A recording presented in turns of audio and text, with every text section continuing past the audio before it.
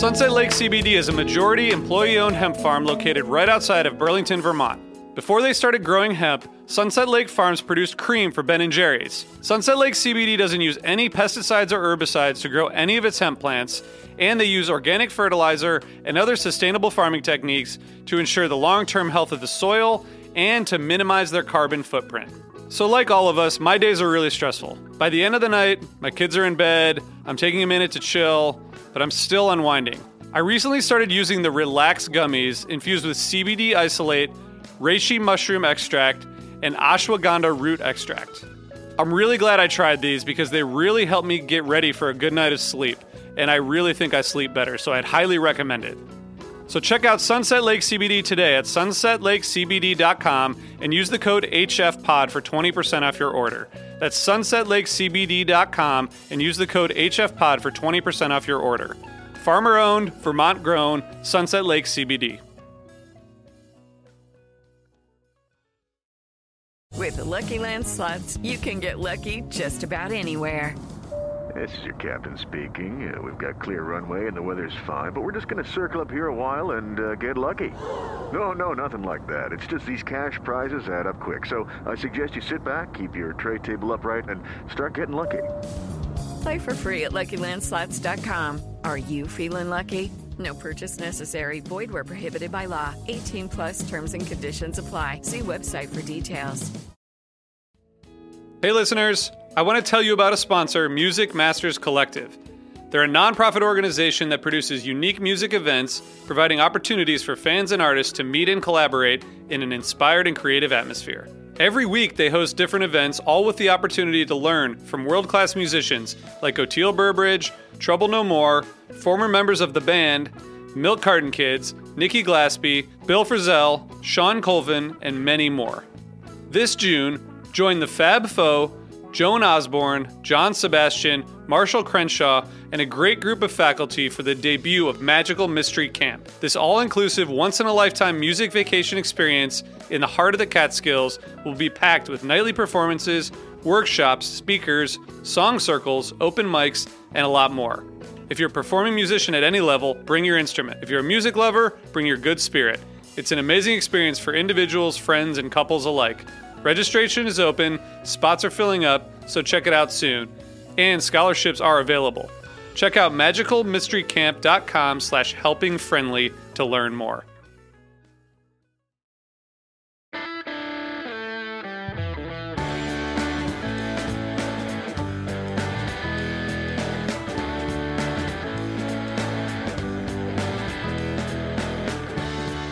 Hello, welcome. How's everybody doing out there? This is the Helping Friendly podcast on tour. My name is Brian Brinkman, producer here at Osiris Media, and happy November 1st. Hope everybody out there who is still in Vegas, coming home from Vegas, en route, wherever you may be, I hope that you are all happy, healthy. I cannot imagine that you are well rested right now, but that will come. That's what this week is for.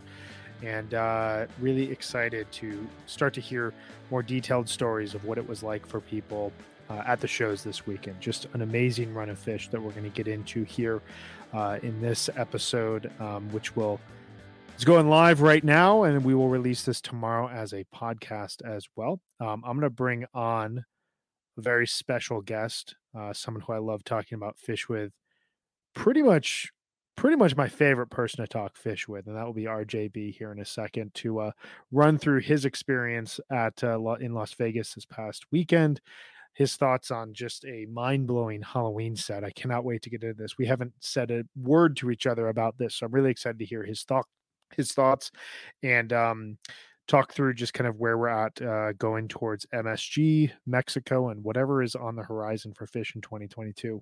Before we do that, I just want to tell everybody that we are presented by Shift Genuine Cannabis. Please visit shiftcannabis.com for all your cannabis needs, especially here in the state of Colorado. Amazing company. They brought us back midsummer 2021. We've been doing these recaps, these daily shows, as well as weekly shows, all because of Shift Genuine Cannabis. We did a live show in Dick's Just did a couple live shows in the Brooklyn Bowl in Las Vegas, did a live show in San Francisco. None of this is possible without Shift Genuine Cannabis. So thank you so much for all your support, and lots more to come from Shift Genuine Cannabis and HFPod on tour here going forward. Also want to give a big shout out to our media partner at Jambase. They've been huge supporters of Osiris Media and huge supporters of what we do here, and from a larger source material in terms of jam band culture, jam band music.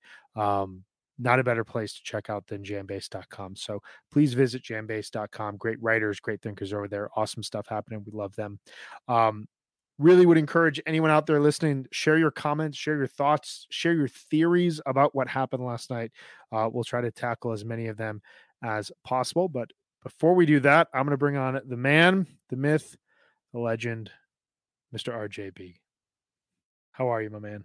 Just looked in the camera and was like, wow, this is what I look like. You look more rested than I do, even though you spent several days with your kids by yourself. So it's the lack of travel, I think, is all that it is. Yeah. But you're looking great. You look like you're in an excellent room. You look like someone who's like got that glow of 4 fish shows or 3 fish shows on. 3, it's amazing. Yeah. Intense, man. Last night was crazy. I mean, we kind of knew it would be. We did these live events, as you know, yesterday and the day before, and nothing that any of us said was right, as usual. We did say fire, and there was a little fire, which was cool. So it was nice to be right about fire. But, man, crazy run. Crazy run. We'll get into it here. I mean, I feel like Fish, you get this every so often where it feels like they just throw everything at a single run. And at the end of it, I don't know what other songs there are songs left on the table. Down with Disease, Everything's Right. There wasn't like a You Enjoy Myself. We got the lone You Enjoy Myself at the tour at the Forum. But like, I don't feel like had they had another show or they tried to play other songs, like it would have not that it wouldn't have made a difference, but they threw everything at these shows, from gimmicks to jams to really weird set listing structure. Obviously the second set from last night that we'll talk about, but like, I feel like I can count on like one hand in the last 12 years, moments where you walk away from a Fish run and no matter what they played, it feels like they played everything. Like Dick's 2012, Magna Ball, parts of the Baker's Dozen. What were your kind of larger thoughts on the run as a whole? It's interesting. I hadn't thought about those songs that they didn't play, but you're right. There's a lot. I mean, last night I was with our friends from No Simple Road during the third set. I went up and hung out with them, and it was so great. And Aaron really wanted to hear You Enjoy Myself, and I kind of figured that was going to happen at the end of the third set. I told them they're either going to encore with Hood or You Enjoy Myself. So we were, but there's so many songs left, but it doesn't matter. Like, it doesn't matter, the Saturday night show was interesting because I think I did the Fish.net review, and it's sort of like thinking that through. They kind of did the gimmick kind of superseded the music, I think, on Saturday night, which is fine. Like, it doesn't matter, Rick. It's still great. But last night was, man, I mean, it was, the first set was one of the best first sets I've ever seen. I couldn't believe the Ghost, right? Third song. Yeah. Everyone kind of like expected a Buried Alive Ghost, was going to happen at some point, right? And at some point in the song, I don't know when, maybe 20 minutes into it or something, or 15, whatever, Trey like stops, and it sounds like they're going to do something else, and then they're like, actually, let's just keep playing the song. They're just, I don't know, that was indicative to me that they're having a blast, and they're having so much fun. So yeah, the songs, like you said before, it doesn't matter what songs they play. It's just fun. Yeah.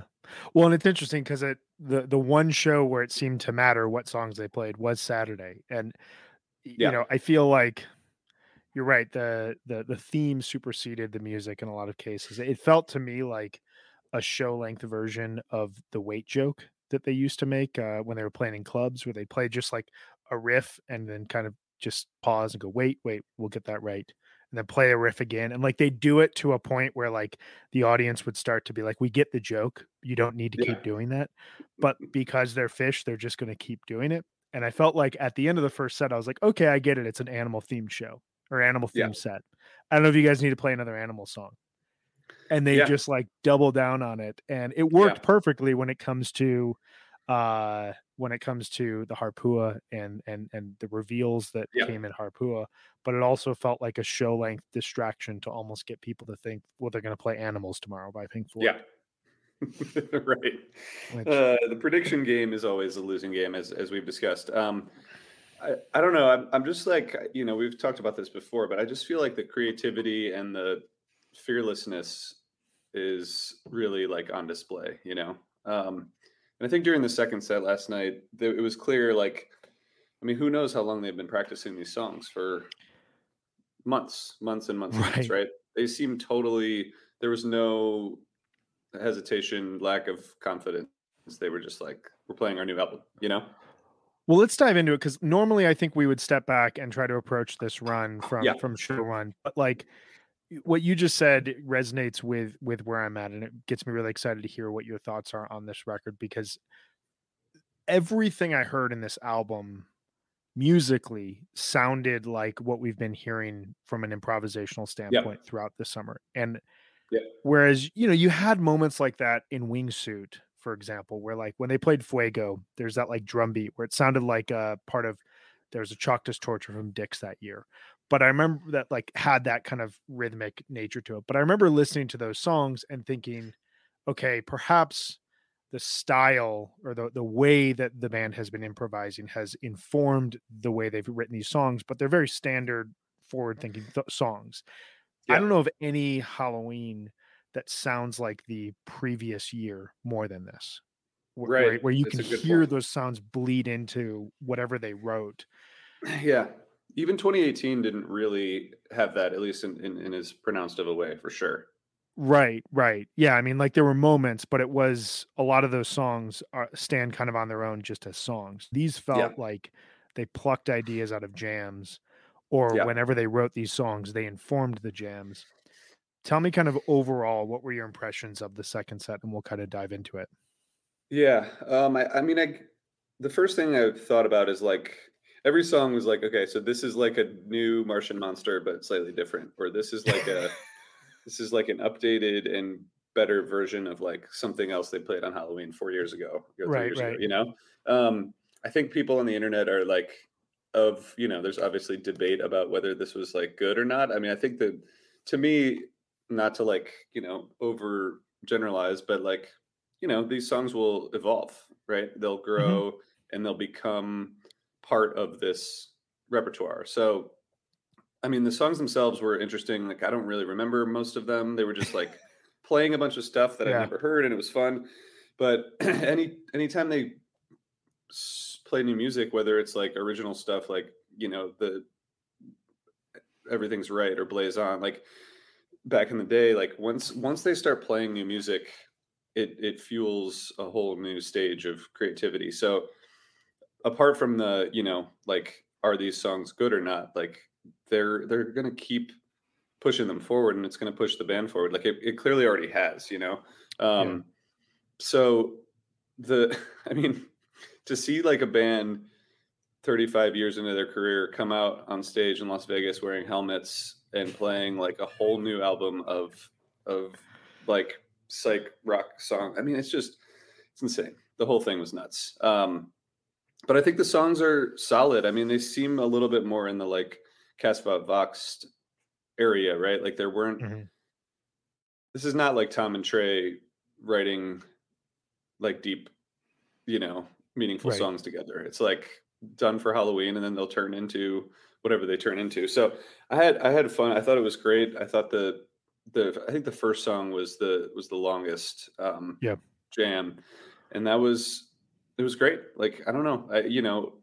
I didn't hear a lot of variety throughout the songs. I don't know if you did. Like, I feel like they were all kind of like you were saying, they all kind of were going in one direction. Yeah, I did a re-listen this morning, and there's something overwhelming about hearing your favorite band debut 12 new songs. We got it, every time they've done this is now the fourth time that they've said Halloween is now a new album. They've literally written 4 new albums in the last 8 years and debuted them all on a single night, just for on Halloween, top of other music that's come out. All it's just absolutely insane. None of it makes any sense. No, this their creativity has no bottom. It's amazing. Yeah. I definitely agree. I think aside from Chilling Thrilling, like this feels more of a part of that. It feels somewhat like Casvelt Vox in the sense that there's like a North Central European vibe from the 70s and 80s that's like rooted in sci-fi in a really strange way. This feels like a double down on that while also double downing on the like thematic jamming and groove driven approach that Chilling Thrilling had. But it definitely felt all these songs feel like a part of themselves. There wasn't a song aside from the closer, I'm in Miami, that felt very different from each other. And that's Yeah. okay because a lot of these songs to me sounded like they were either informed by or informed the improvisation that we heard throughout summer and fall. I kept Yeah. hearing moments where I was like, that sounds like this version of Ruby Waves. That sounds like the Simple from Dix. This sounds like the Simple from Deer Creek. There were so many moments Yeah. where I was hearing that aspect of the band. My biggest takeaway beyond that though was I felt and I heard a lot of odes to their biggest influences. I heard King Crimson, Hmm. I heard Gabriel Aerogenesis, I heard Yes, I heard Pink Interesting. Floyd. And where I think a lot of people are coming down on is this good or not is at the root of it. And this is kind of what makes Fish so interesting. They can emulate their influences and the people that they've long loved, but they're still Fish. Like at the end of the day, Yeah. it's still ridiculous that a bunch of 57-year-old men are wearing space helmets on stage and singing self-referential lyrics about Sleeping Monkey and Yeah. writing like what sounds like almost Mad Lib style lyrics that remind me of Wombat, but across a whole Yeah. album type of thing. Yeah. Yeah. And so like on the one end, I felt this last night on Twitter and I felt it this morning hearing people's thoughts is there's either a view of they didn't go far enough into it because at the end of the day they're Fish and that's like they're still going to have that goofy nature, or it was too far into it Hmm. and it wasn't like quote fun. Yeah. um Yeah. I think like long term these songs are going to linger as really good grooves that almost will remind me of like Death Don't Hurt Very Long, in Yeah. the sense that I don't Yeah. know how many of these songs are going to last as like the length that we've heard them, but I think a lot of them will kind of inform jamming going forward, as you were talking about. Yeah. Totally. Yeah. I mean, this is for people who write and talk about Fish like us. It's not great for us because like this all is very hard to describe at this point. Like you kind of summarized everything just now in a good way in terms of their influences and stuff. But it's like, the whole weekend was just about them keeping us confused, and that's like Right. part of the fun. So like it's hard to not end up at just like, I don't know, it's just fun to go to these concerts and see what they'll do. Because there's a certain like, you do it, a lot of us do it. You like, okay, so tonight's gonna be the night we'll hear X, Y, and Z songs. And like if you don't, that's fine, but you kind of like there are patterns, right? Sure. Right now there are like no patterns. I mean, none of it makes sense. It's really hard to like wrap your head around. I think we did these, the events we did this weekend. I think all of us said we were confused like multiple times. Benji and the rest of our team. It's so crazy. But I think the music itself it's almost like you said, it's kind of like going backwards. Like in terms of influences. Like that was much more like 60s, 70s influence, whereas like Yeah. Cast Fox was like a little bit more, 80s. Yeah. I mean, it's just, do you think that they're listening?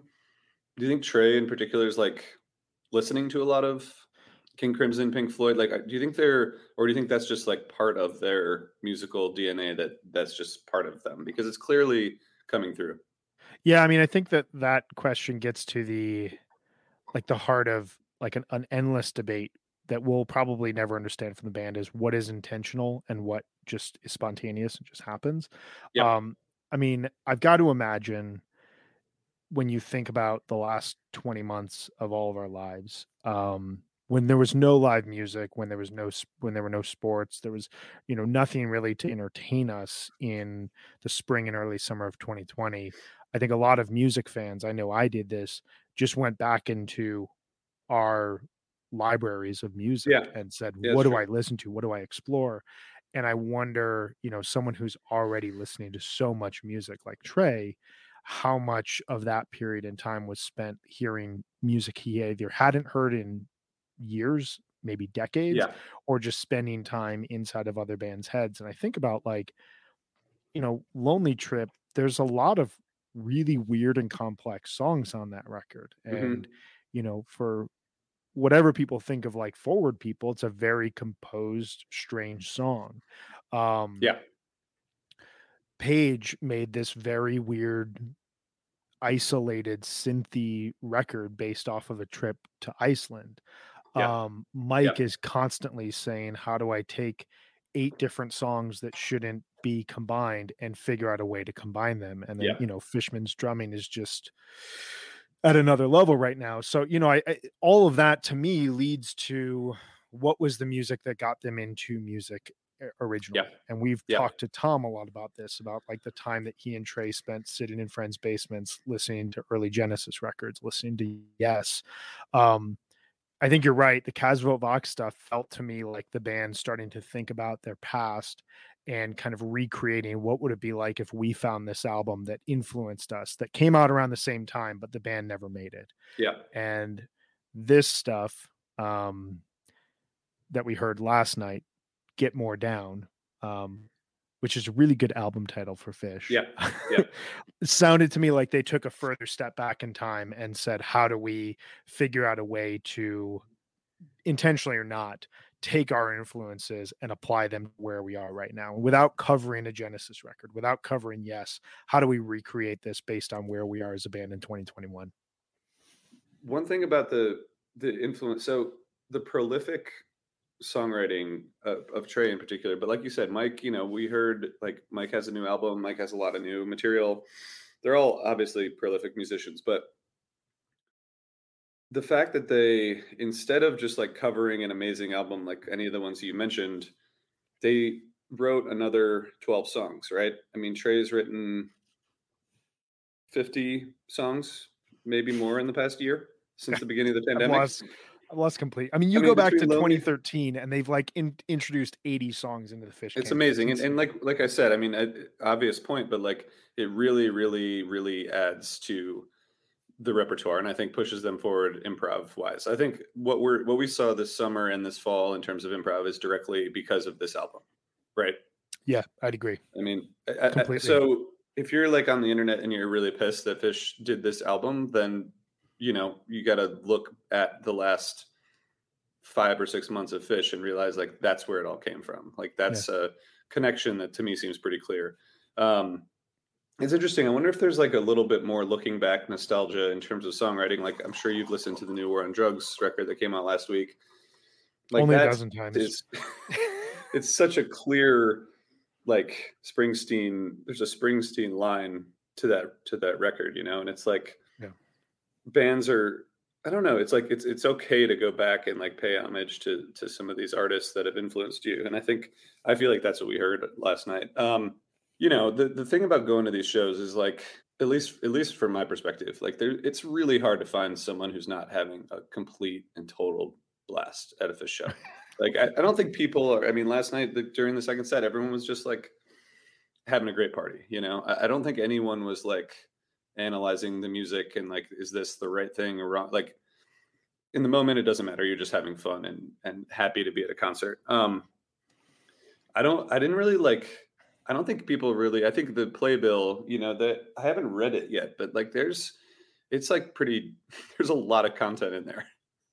It's like There's a lot of whole comic layers to book. this thing. Like the band Yeah. literally, like they thought this out from a storyline standpoint, from a overall, from So setting, silly. from like everything. They put so much thought into it. I mean, I'm curious.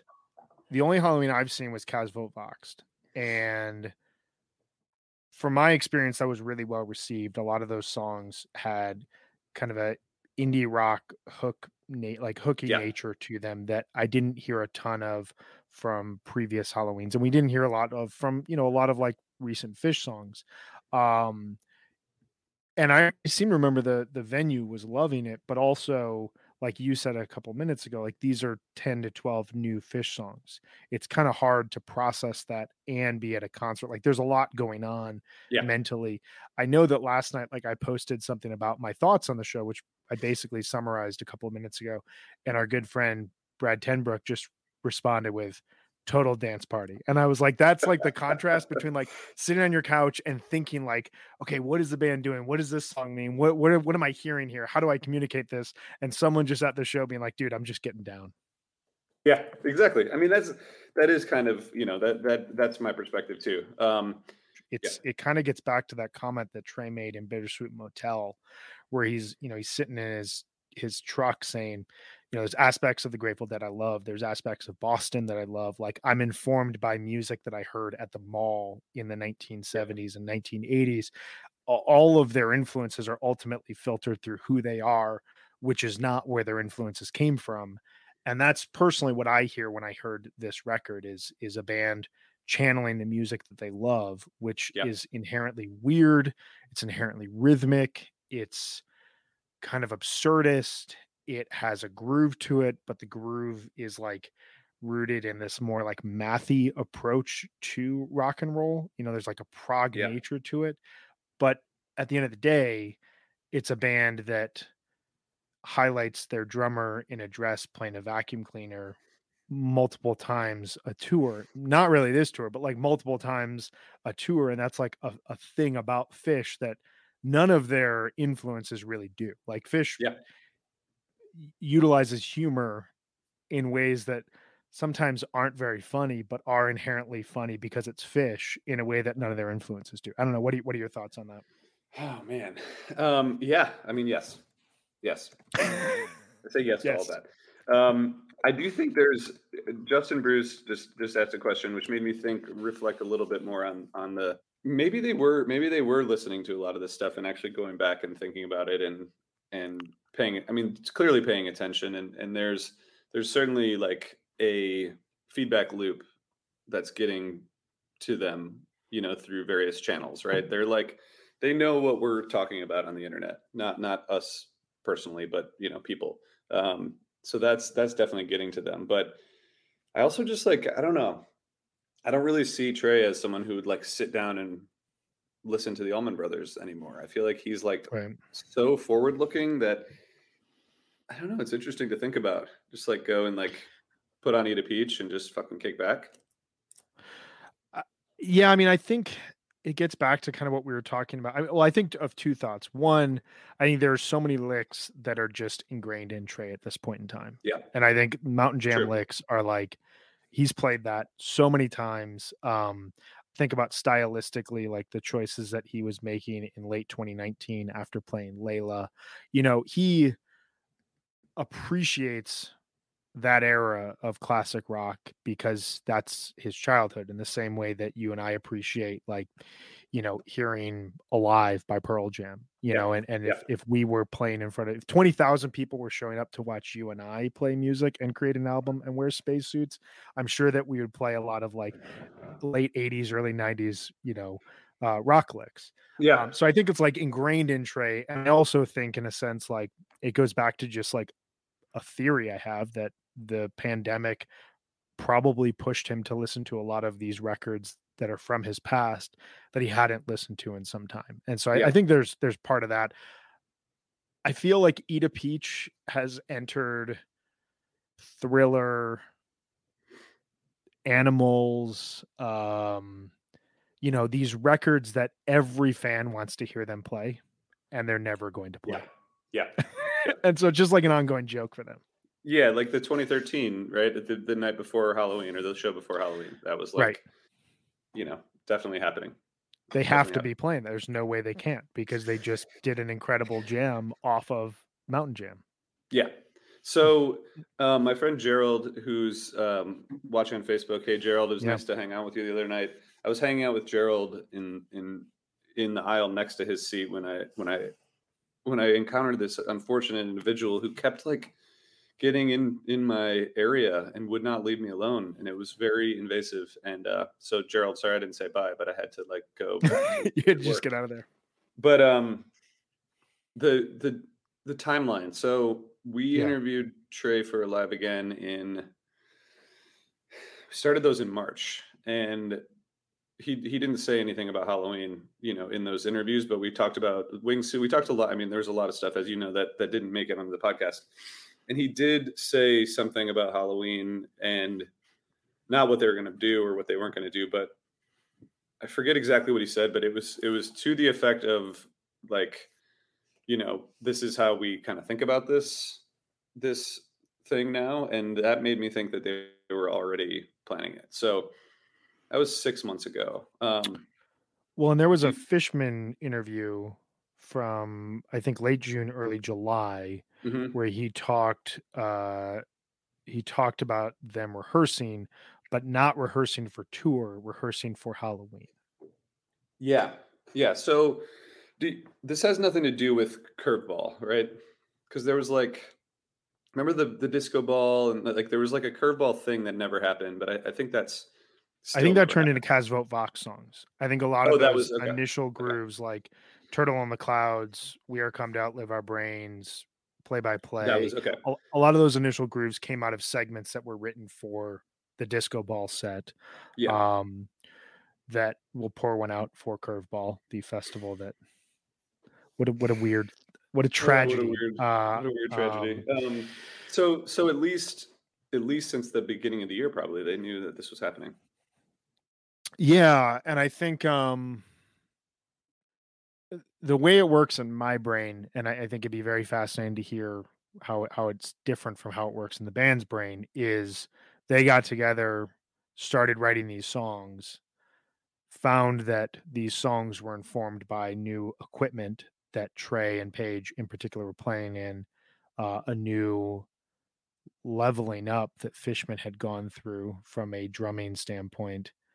And because they were never going to give away the album, like there was no way they were ever going to give this album away. It's kind of the beauty of writing a new album, is there's no real chance of anything leaking or any fan being like, you can have fans that say, oh, that sounds like Mountain Jam, or, oh, that sounds like Pink Floyd's Animals. But like, if they're not going to play those albums, they don't risk giving anything away months in advance, that they could almost use the sounds that they discovered and just jam off of them throughout summer and fall and see where that led them. That's what makes sense to me. 24 hours after the fact. I don't know if that's entirely true, but that's kind of where I'm taking it from right now. I like that. I mean, we should talk about the run in general a little bit, because there's so much good music.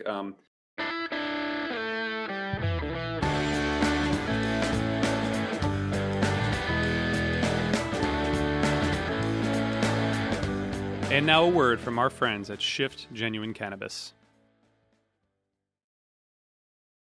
What is a city without its music? The legacy of the New York Philharmonic is incredible. Nearly 2 centuries of history. That's a lot of music and a lot of stories. I was sitting on stage for the very first time thinking, I can't quite believe this is happening. Join me, Jamie Bernstein, as we explore the history of the New York Philharmonic. It's the NY Phil story made in New York, a podcast about a city, its people, and their orchestra. Listen wherever you get podcasts.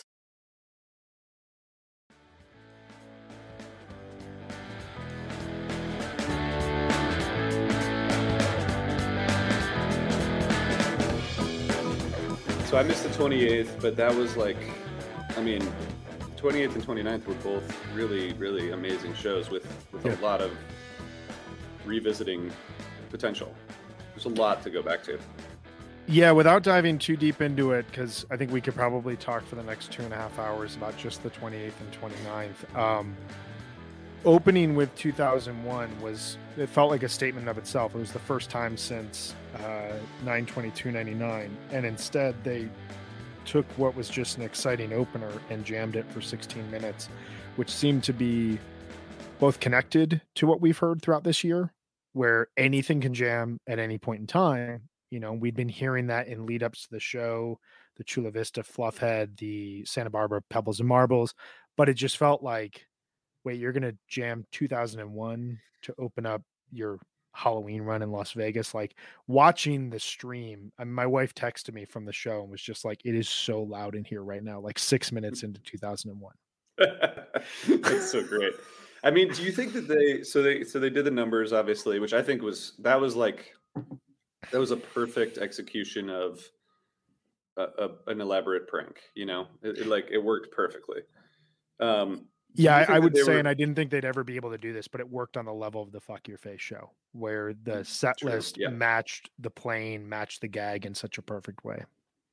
Well, so do you think that they were going to do something Friday that they decided not to do? Or do you think that we're going to just, like, do you think they woke up Friday and were like, actually, let's not do the animals thing tonight. Let's do that tomorrow. Let's just like play a regular show? Because it's kind of a funny choice to like do, Thursday, Saturday, and then like Friday, or is it just like an amazing show? It's a good question. I don't know, but my interpretation is that they had worked it out that the Thursday and Saturday were going to be the gag shows, and that part of the purpose of Friday was to play a normal Fish show, which nothing's normal now, but to play a normal Fish show that would almost throw off the scent, where coming out of Friday, midway through the first set on Friday, you were like, wow, this is a great show. But clearly there's no theme. Whatever they did on Thursday, who knows if it has anything to do with Halloween. It was just kind of a good way to get people just listening to a Fish show again and thinking deeply about the music rather than about like, what are they trying to say? And then they come out Saturday and they're like, actually everything has to do with an animal tonight. Yeah. I mean, the 1999, 2001 was just, man, that was so perfect and just worked so great. I really loved the 29th. I thought the whole show, I mean, this is kind of like what happened to us in San Francisco with Frankie Says, right? You get a 21-minute Axela Part 2. It's like, of course, like I definitely thought that was happening. And then it did, The Saturday show was interesting. I mean, I saw my first versions of a lot of songs, but wow, if they hadn't done the themed show on Saturday, I think it would have ended up being like a Saturday night show where like they're kind of searching through stuff, trying to like find those spots of improv, which is interesting because it seems like this tour, at least almost every show, it doesn't seem hard for them to find those spots. But Saturday, I don't know if it was like in service to the thing where they were like, all right, now we need to play another animal song. But besides the Your Pet Cat, Runaway Jim, Piper kind of segment, there wasn't a lot, there wasn't a lot of improv. But like we've talked about, that's like, I mean, you kind of had the same thing at the Forum, right? I mean, there's probably more improv there, but it's like, all those things have to happen in order for the things that we want to happen. If that makes sense. No, it totally makes sense. And I think, there's also, I was texting with a few people about this during Saturday's show. Like, look, if Fish wants to play first sets like they've been playing this tour for the rest of time, like I'm on board. And there's not a downside to this, but like I find myself just like extremely overwhelmed and confused by set break every single night. And I feel like the only way to describe these shows as someone who, comes on camera to describe Fish shows is just to speak in hyperbole. And I have the hardest time. Like I walked out of the Chula show just like feeling like my jaw didn't work. Like I couldn't actually put into words what I had seen. And that's an amazing feeling, but it was kind of nice to watch Saturday's show where it was just like, here's a song and here's another song. And yes, these are all tied together as animals, but like beyond that, what does it mean? So it was kind of it was an interesting experience to be like, oh yeah, this sometimes can be what a Fish show is like, where they just play songs and you don't know what they're going to play. And you're not seeing the same show as last night or the same show as the next night. But I don't know. Part of me thinks they, like I said earlier, it was a very fishy thing to do to say, yeah, we're just going to own the bit for the entire night, even though you're all going to get the bit by 3 songs in. And we probably don't need to do this any further, but we're just going to do it because just going to do it anyway. We're just going to keep screwing with you guys. I think Big Black Furry Creature from Mars, that was the point where like I was just watching them, and I haven't seen that song very much. I mean, it's like if you're listening to a live show, I don't know, like I always go through the whole show and listen to it, but like that's a song that like I can definitely do without that song on listen back, just because it's like, it's fine listening back, but during that song on Saturday night, you could see them just having so much fun, like knowing that they were like Trey in particular. He was like so pleased with himself for like pulling this prank on the audience. And like during that song, just because it's so silly and ridiculous, that's where I like looked at all of them and was like, they're loving this. When they know something that we don't, that's like really special for them. I think there's, it's interesting. Trey's talked recently a lot about like the importance of the community, right? We've heard him say that over and over, right? Like they feel like they're part of this community too. They just happen to be up on stage, and I do believe they feel that way. And I think like something like Saturday where they have this thing that it's just like playing a prank on your friend, it's like super fun. And once they get it, like everyone laughs, and they've been doing this forever, but I feel like now, probably partially with technology, partially with like the way this community has evolved, like they love to, they like treat us like we're part of an extended family. You know what I mean? Like, I think that's how they think about it. And I'm sure that, Trey and Tom have been playing pranks on each other their whole lives. Right. So like we're in on this with them. And I don't know, when you see those moments where you realize that you're like part of this with them, it's pretty cool. I want to highlight a comment that speaks to that. Courtney Johnson said, if anything they do fails to translate, it generally ends up in a net gain. The fact that they continue to take the risks says so much. I could not agree with this more. Like, this is the fact that we're sitting here trying to understand what happened while also knowing that we're going to continue listening to this band, and that whenever they play these songs off this new album, it's going to feel a toss back to fall 2021, the Vegas run, this Halloween show, while also being an evolutionary step forward. And that you can all but guarantee a year from now, there's going to be some gag, some joke, some prank that none of us can predict that the band is going to play on us, just like has happened in every other year of Phish.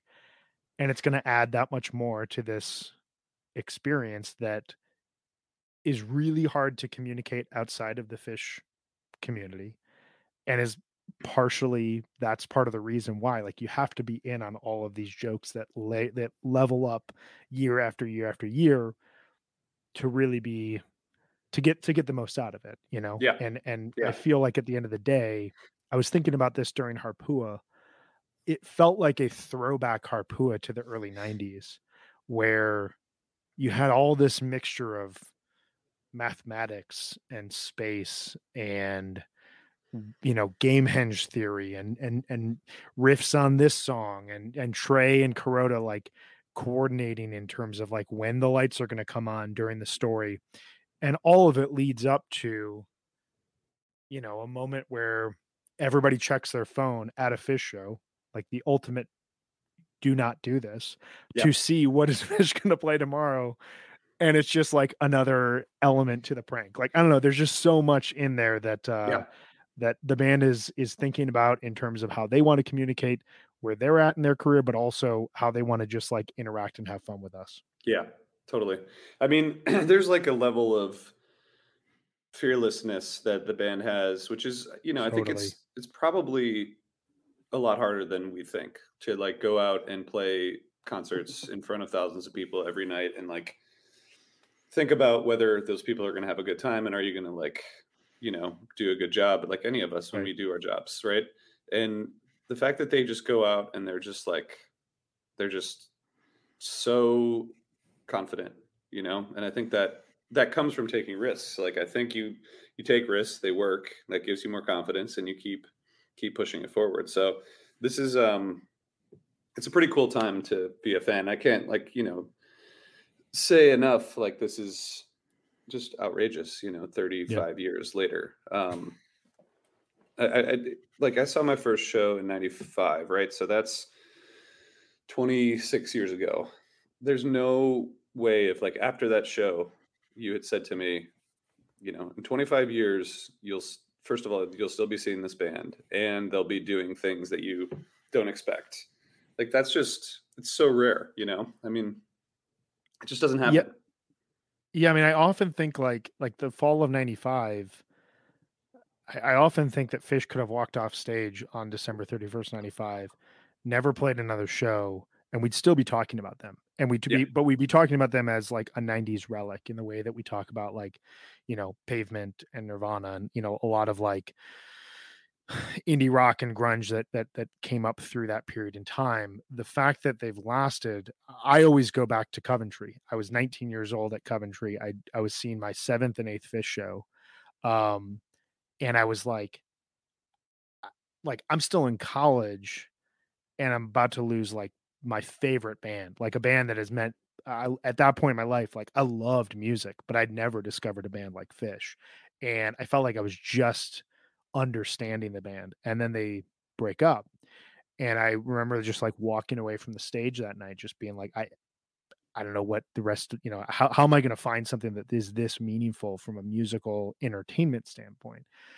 And then they come back and they go through this like rebirth, regroup, like they set the foundation again and they rebuild from it. And it takes, a number of years to get back to a level where people are like, okay, this is comparable to where they were. But in 2021, the idea of them making an album like they did or presenting an album like they did last night, it makes me feel so grateful for their health, their friendship, their ability to um continue to find new avenues of creativity and communication and their ability to just walk out on stage with the confidence you're talking about and present that to their fans, knowing that even if there are parts of the community that don't like it, parts of the community that love it, we're going to trust the risks that they're taking. And we know that, like Courtney said a couple minutes ago, those risks end up in a net positive no matter Yeah. what happens. Yeah, totally. I mean, it's a good time to be a fan. Yeah. I think just going back to what we talked about earlier. I mean, none of this is possible without this album, So I'm looking forward to re-listening to it a bunch of times because, the Deer Creek show and the Nashville show and the AC shows. I mean, that's all fueled by this creativity, which is really cool. I want to go just back to last night. Yeah. So I guess Trey was playing a BC Rich guitar. BC Rich Mockingbird is what it's called. It's weird because it sounded exactly like his rig, which I guess is maybe the point. But I wonder if people out there who know more about guitars like that, we could ask Ryan. But to me, like, it sounded like his normal rig. Yeah. I was following Amar Sastry, our good friend, on Twitter last night, and he joked around that he was going to send a little snippet of one of the songs from last night out to people and say, man, doesn't the Languedoc sound so great? And then when they came back and said yes, he was going to say, well, actually your life is a complete lie, because he was playing on a BC Rich Mockingbird. which I laughed at like 11:30 at night more than I should have. But I've got to imagine he spent so much time refining what this guitar would sound like within his current rig. There were moments where it felt like unique. I mean, I think that when we hear these songs again, he's going to obviously be playing them with his Languedoc. It's kind of similar to the Casville Vox. He played that with a Strat, and then all those songs are played with the Languedoc. So there's like a sound to Casville Vox that when you hear it in the album, and then you hear it Fish playing it years later, it sounds slightly altered, but I thought it was really impressive that he was able to get that much sound out of this. Yeah, I mean, I don't know how any of that works, but they definitely pulled it off in a way that was, also entertaining, the colors. And I actually was slightly surprised that there wasn't more production. Like, it's interesting they haven't really done that in Vegas since 96, I guess. Like actual, like you think of Vegas, there's, dancers and Yeah. trapeze artists and, thousands of people here who would gladly go and make a show. It's interesting, like the pyrotechnics and the lights, that all worked well. But I wonder if that's like, I mean, I assume that's just like a much bigger production than I think it is. But it's also like a New Year's kind of thing, usually, not a Halloween thing. Yeah, I mean, I don't know like the cost associated with it. I was talking with a buddy this morning who made a comment that like what you're saying just kind of strikes back to it, where he was like, think about it. There are bands that do complete tours based around the stage setup, pyrotechnics, the set list that Fish does, or Fish did last night, and Fish put everything into one show, and Yeah. in true Fish fashion, there were things that didn't work. Yeah. There were things that could have probably been more, emphasized. There were probably, but like they threw everything into one performance and that's it. It lives there, and we will only hear those songs in, a standard, and I say standard in quotes, a standard Fish show going forward. Same thing with New Year's Eve. They're gonna, whatever they're working on for New Year's Eve is going to happen one time, and it's the type of stage production that could be done across a 25 show tour that they did night after night after night and perfected and elaborated on. But instead, like, they put everything into that one show. It's an amazing feat of both creativity and also risk taking, and also like an acceptance that like that's it and we're walking away. Yeah. Do you think they're gonna like, this is kind of I think Halloween is sort of like a reset in a way. Like they're gonna, come away from this, and then there's, a few more shows at the end of the year.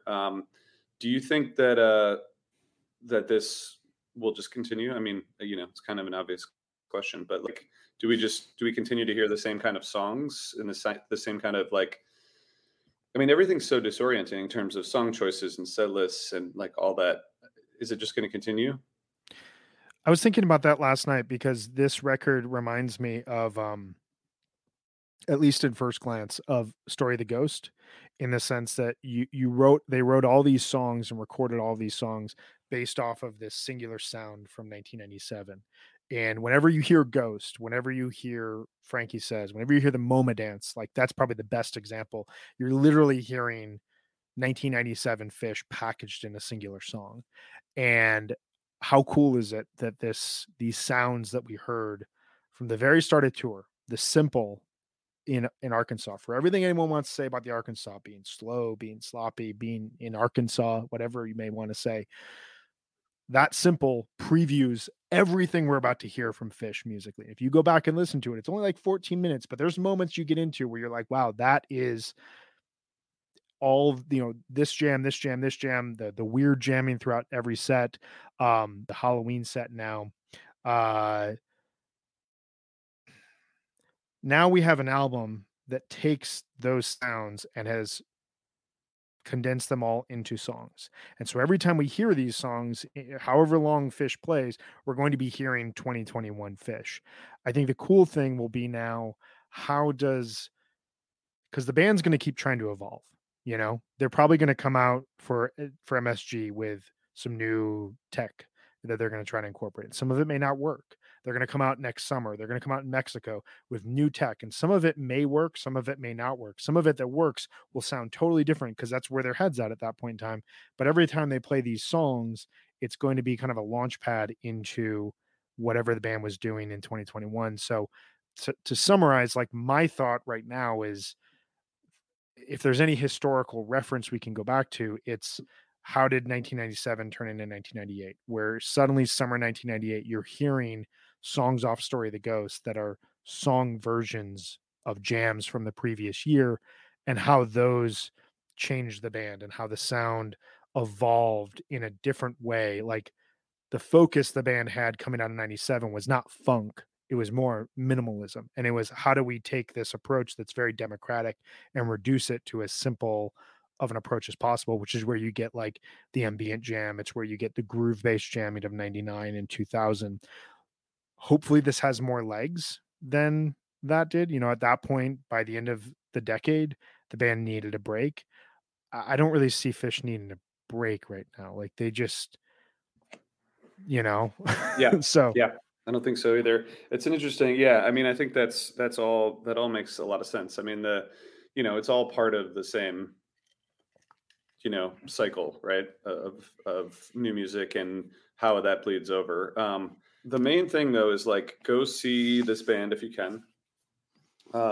It's really fun and they're really good, and that's kind of my summary. that's it. It's pretty elaborate, but been thinking about that for a long time. You put it out there perfectly. Yeah. Where do you think this stands in terms of Halloweens? Without showing any cards, I've thought a lot about Halloween recently.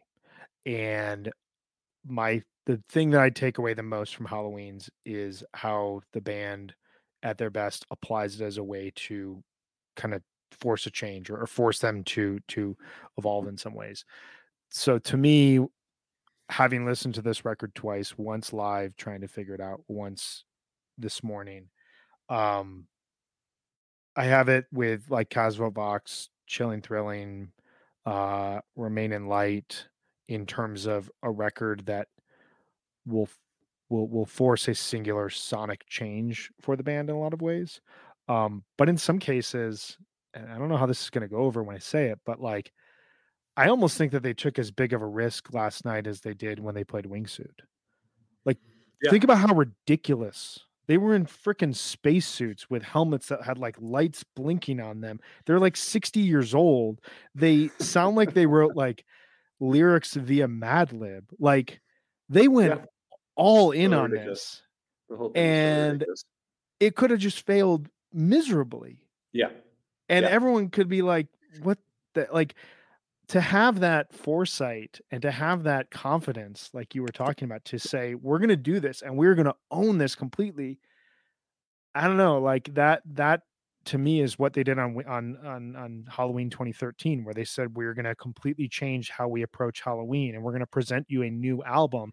And you may not like it, but this album is going to, the approach here is going to inform and help us change and evolve as a band. I don't know. Do you agree? Like, what are your thoughts on that? Yeah, totally. I mean, it's hard to, like you mentioned the last 3 Halloweens, and this is probably going to continue. They're going to keep taking this creativity and using it to fuel other parts of the tour. It's just kind of how Trey approaches music based on what I know.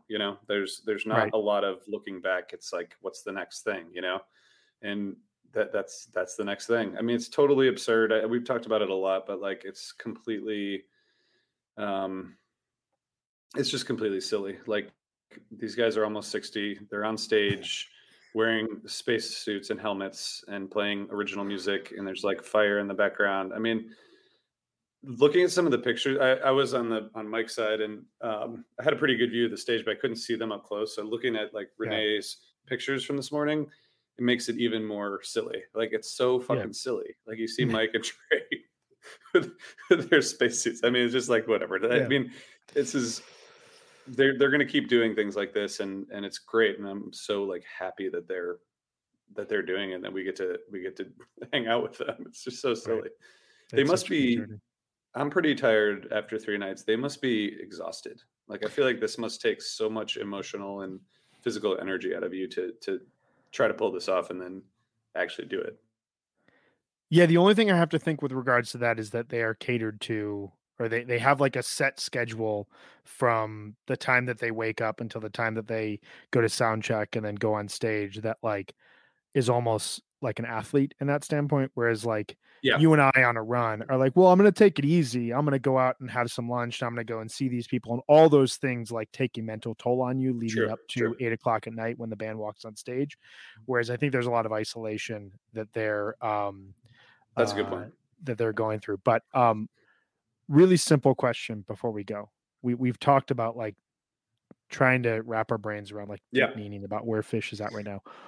Did you have a particular jam from this run that like just stood out for you, and that you were in the zone, like the RJ zone where the arms are up, where you got a just ridiculous smile on your face, where you're jumping around, where you could hug everyone around you. What was that jam? I think for me, it was probably the Axela from Friday night, just because it Yeah. was so absurd to find yourself in that spot. That and the Tweezer from Friday night were my two kind of highlights musically. I thought last night was one of the best first sets I've ever seen. Like it worked really well. There was like the Ghost was incredible, but the Friday night show was just kind of everything you would want in a show. Like there's some unpredictability and some really, really deep exploration, songs that you wouldn't expect. So that's where I'm going back to. Yeah, I think that's fair. I mean, I tweeted it out at the time. Like when I was a lot younger, listening to Fish, I would write like dream set lists out, Mm-hmm. and none of them ever came true until like fall 2021. Yeah. And like the reality of like, we're not only going to play Axela 2, which is a song we retired in 1995. So we're going to bust that out, and then we're going to play it again, but we're going to play it for 21 minutes because it has this great outro, and we know that we can jump on this and turn it into a jam. Yeah.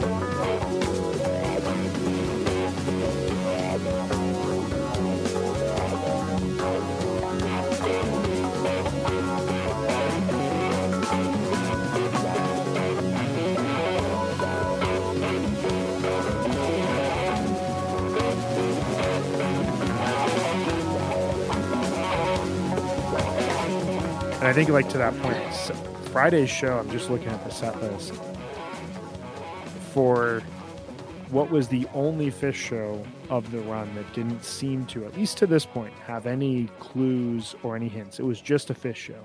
Yeah. It's a pretty perfect Fish show.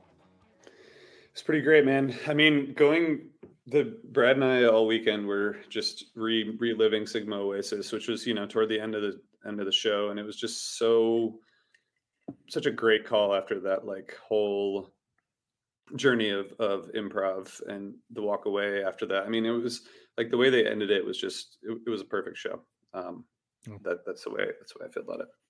That's it. I do want to, can we show this comment from YouTube? Yeah. It's interesting because thanks for tuning in. Didn't live up to the expectations. I think there's something, I think these songs have to evolve. I mean, Casfa Voxed was kind of perfectly executed from the start. Like that show is an album, right? I mean, it became an album. It's like these songs felt a little bit like they do need some more time, I think. I'm sure we'll hear a couple of them over the New Year's run, and they'll probably be different, slightly different and better. Yeah, and I think there's a lot of fairness in this criticism, and we were talking about it a bit ago. I'll just highlight it again. Like, I talked with a couple of close friends who love Fish who were not feeling this album last night, and their rationale was very similar to this. Was when they saw the comic book, when they saw the setup, inherently your expectations are going to go to a certain place of, oh my God, Fish is going to play this style of music, and I don't think you can fault anyone for expectations. We all talk about going into Fish shows without expectations. Every single Fish show I go to, I kind of want to hear something, like that's just like that's like human nature. And I think like my rationale for why I loved last night was that they were going for something that they're never going to get to because they're Fish. And it's ultimately filtered through who they are as artists and as people.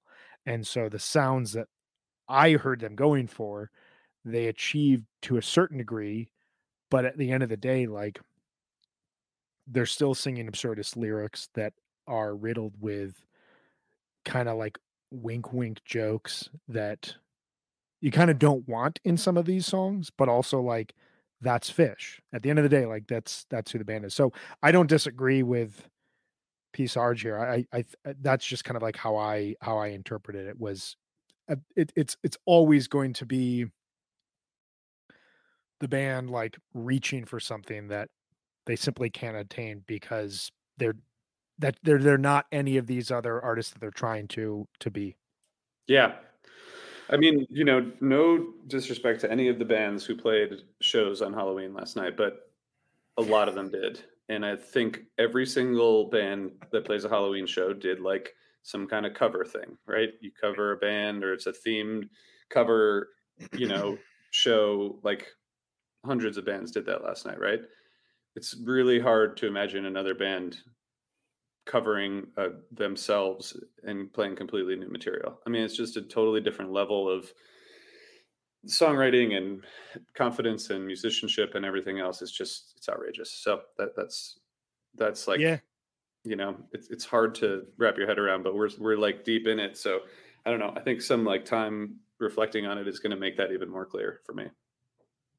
Yeah. And if we know anything about Fish, it's that we're going to spend the next 2 months trying to figure this out. Someone inevitably is going to re-listen to this album and post something that they just heard to Twitter, and it's going to lead to a conversation.